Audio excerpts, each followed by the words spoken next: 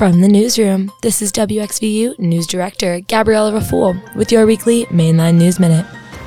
Unfortunately, a man died after being struck by a vehicle in Delaware County over this past weekend.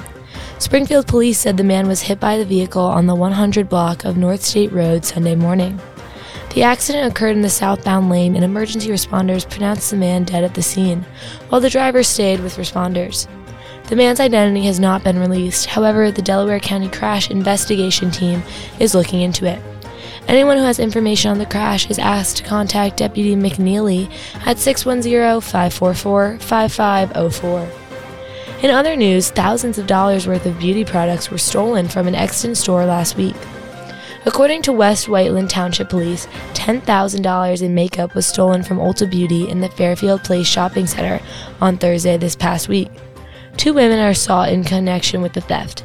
Anyone who has information on theft is asked to contact Deputy Scott Pesic at 484-875-6021 or spesic@westwhiteland.org.